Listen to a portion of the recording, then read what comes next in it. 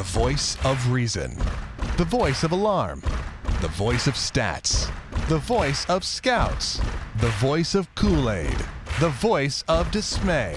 The voice of Dave-O. Win number 99 is now in the books for the Royals, moving them within 2 wins of a world championship as KC dumps the Giants 3-2 in a completely awesome baseball game. What's up? It's Dave-O. Glad to be along with you on another edition of Your Dish on Clubhouse Conversation, where this game was just textbook 2014 Royals baseball in a textbook great World Series baseball game.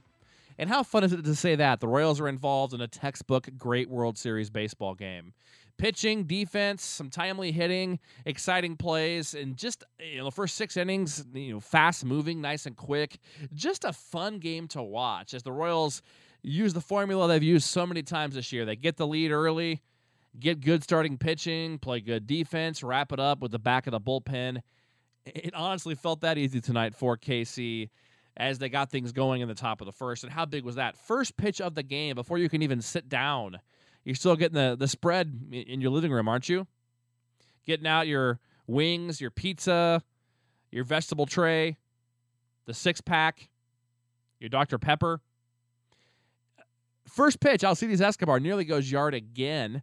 Double. Second pitch, Alex Gordon does the job, giving himself up, moving the runner over to third by pulling that ball on the ground to first base. And then Lorenzo Cain and what I thought was a very good at-bat and a very telling at-bat for the night. Because we've seen it so often this year watching the Royals, and it's not just unique to the Royals. You score first or you get some momentum early, obviously.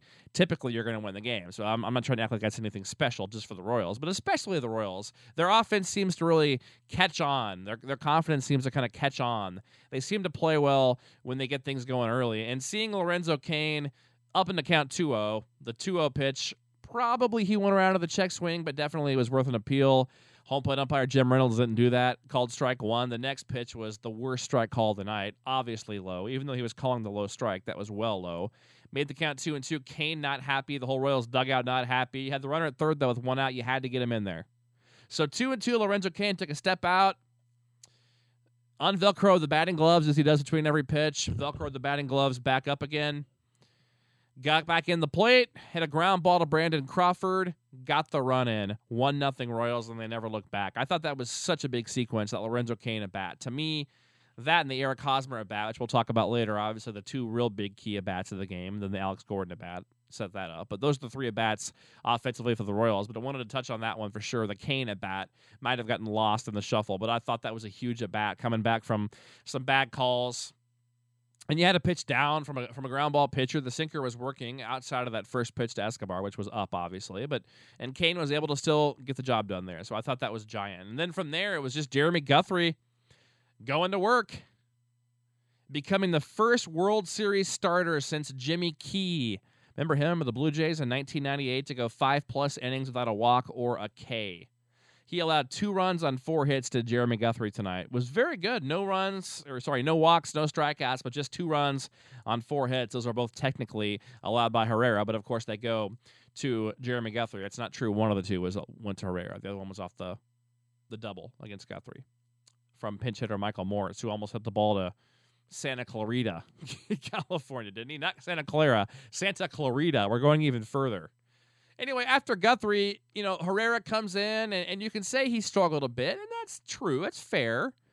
Kelvin Herrera does come in with a walk, but is able to, him plus Finnegan, Davis, and Holland, 4 hitless innings with 2 walks and 4 strikeouts. Just the 2 walks by Herrera, that was the only blemish against the Royals bullpen tonight. Absolutely filthy. We saw great defensive plays by Lorenzo Cain, and in that top of the 6th, let's get to that.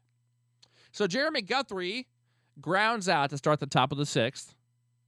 Alcides Escobar, who's making a dark horse run at World Series MVP, in my book, and you could even argue, and there's about 9 guys you could argue this about, but you can even argue one of the playoff MVPs, season MVPs for the Royals has been Escobar. The steady play at short, the bat, 31 steals. I mean, we go on and on about him, but he singles with 1 out, and then the 2 other big at-bats happen in the game. The Cain one I mentioned earlier, the Alex Gordon double, straightaway center over the head of Gregor Blanco, gets in the run, and then Eric Hosmer a left-on-left tough matchup against Lopez. 11-pitch at bat.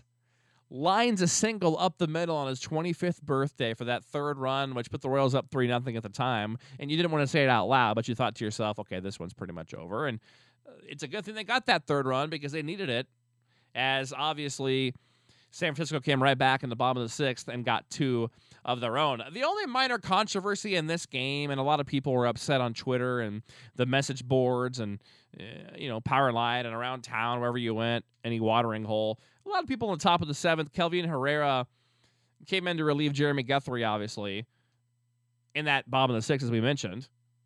He walked Gregor Blanco, but then did get out of the inning for the Royals, allowing the second run to score, as I mentioned earlier. But he got Joe Panic, Buster Posey, and Pablo Sandoval to ground out in the process. And that's Broadway right there. Panic, Posey, and Sandoval. Everybody except for, Hunter Pence. Other than that, it's Broadway right there for Kelvin Herrera. After the walk, he was able to get those 3 out and restored some order to that inning in the game for the Royals. And so I was okay. Honestly, I was okay. 2 outs and nobody on, and you've got Jarrod Dyson coming up. And I thought to myself, what's Ned going to do here if Dyson gets on? Because I thought to myself, I might actually let Herrera hit here. And he did after Dyson gets the single. But I completely understand. I was okay with Ned doing that just because, I know Finnegan's been really good. I know you could mix and match him and Frazier in the 7th inning. But here's my thought process on why I was okay with Herrera coming back out. Number one, we've all been clamoring to see Herrera pitch more than 1 inning all year.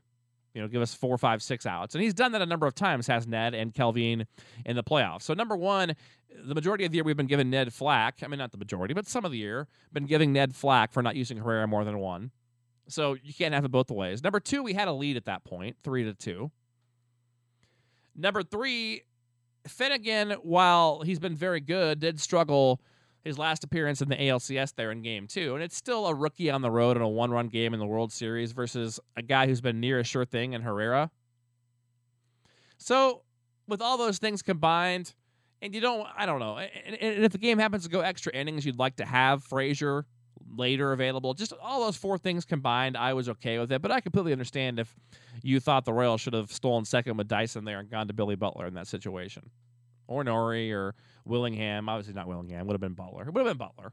But Butler or Aoki there would have been fine to pinch hit, obviously. So I understand that, but I'm okay with Ned in that situation leaving in Herrera. And let's give Ned some credit.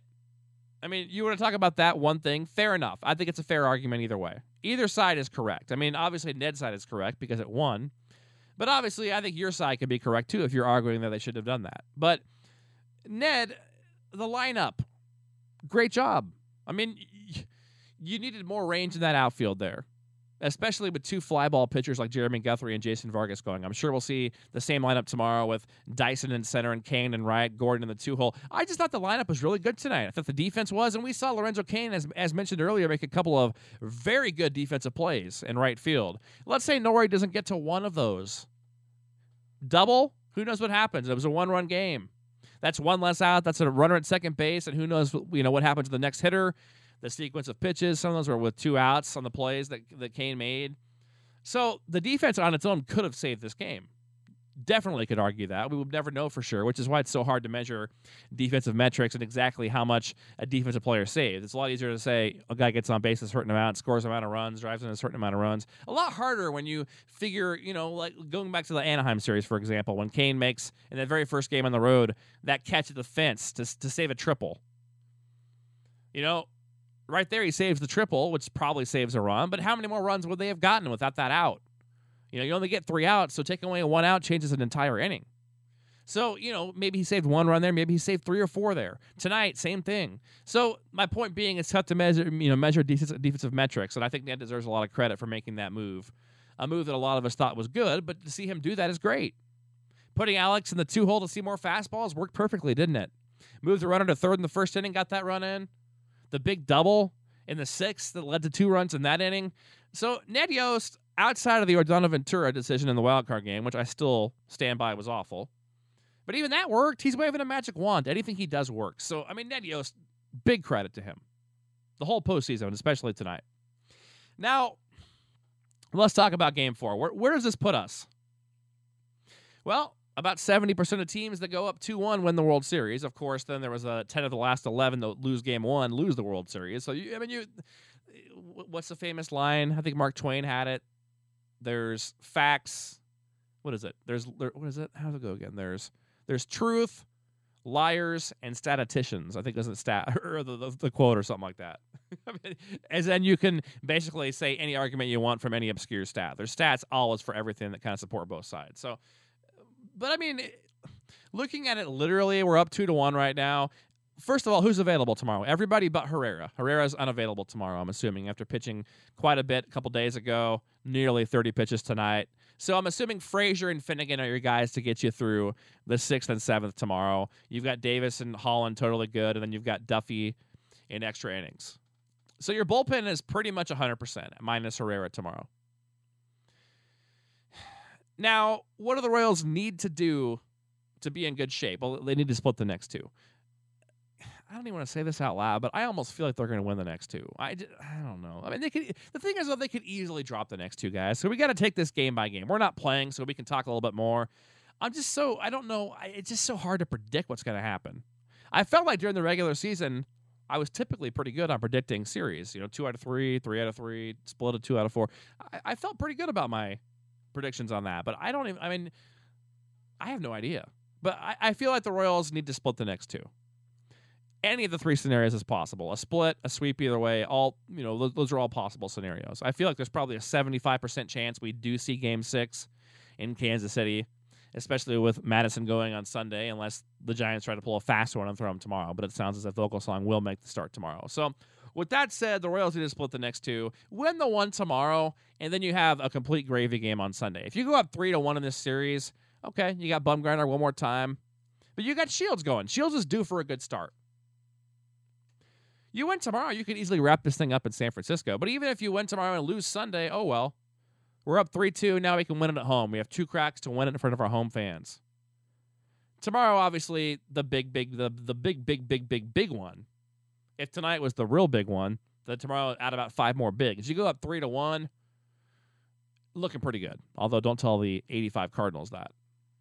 Or the 85 Toronto Blue Jays that in the ALCS. But how does this matchup look tomorrow? I like Vargas in that park. Some left-handed hitters in that lineup. I like turning Sandoval to the right side, the switch hitter. I like Panic and Belt left on left. I like the Royals' defense with Vargas going. I like the fact that the Giants are hitting under 200 in the postseason against lefties. In limited experience, Vargas has been good against the Giants. A 3.15 ERA in 20 innings, so give or take 3 starts against the Giants. The majority of guys in their lineup haven't seen a lot of him. Brandon Belt's 2 for 4 off of Vargas. Blanco 3 for 7. Pablo Sandoval 2 for 6. But then you've got Michael Morris 1 for 10, who may or may not be in the lineup. I'm sure he probably won't be. Buster Posey 1 for 4. I mean, it's kind of just whatever. There's not really enough sample size versus Vargas. But I like the matchup for the reasons I just mentioned. And the Royals against Ryan Vogelsong, the righty, have basically not seen him. 2 innings in his career against the Royals. An 18 ERA in the 2 innings with 3 Ks. But, I mean, again, no one in this lineup. Okay, Josh Willingham's 1 for 3. He's not going to play. So the only 2 guys to really have seen Vogelsong, Nori 0 for 3. Omar Infante, interesting, 6 for 11. That's about the only guy that has any sort of experience. I mean, Aoki and Willingham won't even be in the lineup tomorrow. So I guess 6 for 11 from Infante is about all you got against Vogelsong. But he's been struggling in ERA north of 5 in the postseason. Yes, he's been this year, He's been good in the past in the World Series and playoffs, but again, like I always like to say, just because I could run a 7.5-minute mile 3 years ago doesn't mean I can do it now. Just because I was making out with a 9 that I met at the Power and Light District, a smoke show 2 years ago, doesn't mean I can make out with her now. So that's kind of how I look at it as far as old stats. We'll see. Throw everything out the window, get a win tomorrow. Like I said, I feel like the Royals are going to win tomorrow. I just do. I think it may be kind of a blowout tomorrow. 6-3, which isn't really a blowout, but for this team, for this team, isn't 6-3 a blowout? 7-2, something like that. 8-3, 6-1. I just think the Royals will score something in the 5-8 range and win by 3+ runs tomorrow. That's my prediction. And at that point, who knows on Sunday? It all comes down to Shields. But let's just take it game by game. Let's just split the next two. I mean, wouldn't you take that right now if somebody offered you a split the next two? Of course you would. That would mean 2 out of 3 in San Francisco. That would mean 2 chances to win 1 game, and it would mean a World Series championship in front of your home fans if you were able to go ahead and do that. 101, the key number. They're 2 wins away from 101 and a World Championship. Can't wait to talk to you again tomorrow night after Game 4 here on Clubhouse Conversation. Go Royals, and thank you for listening.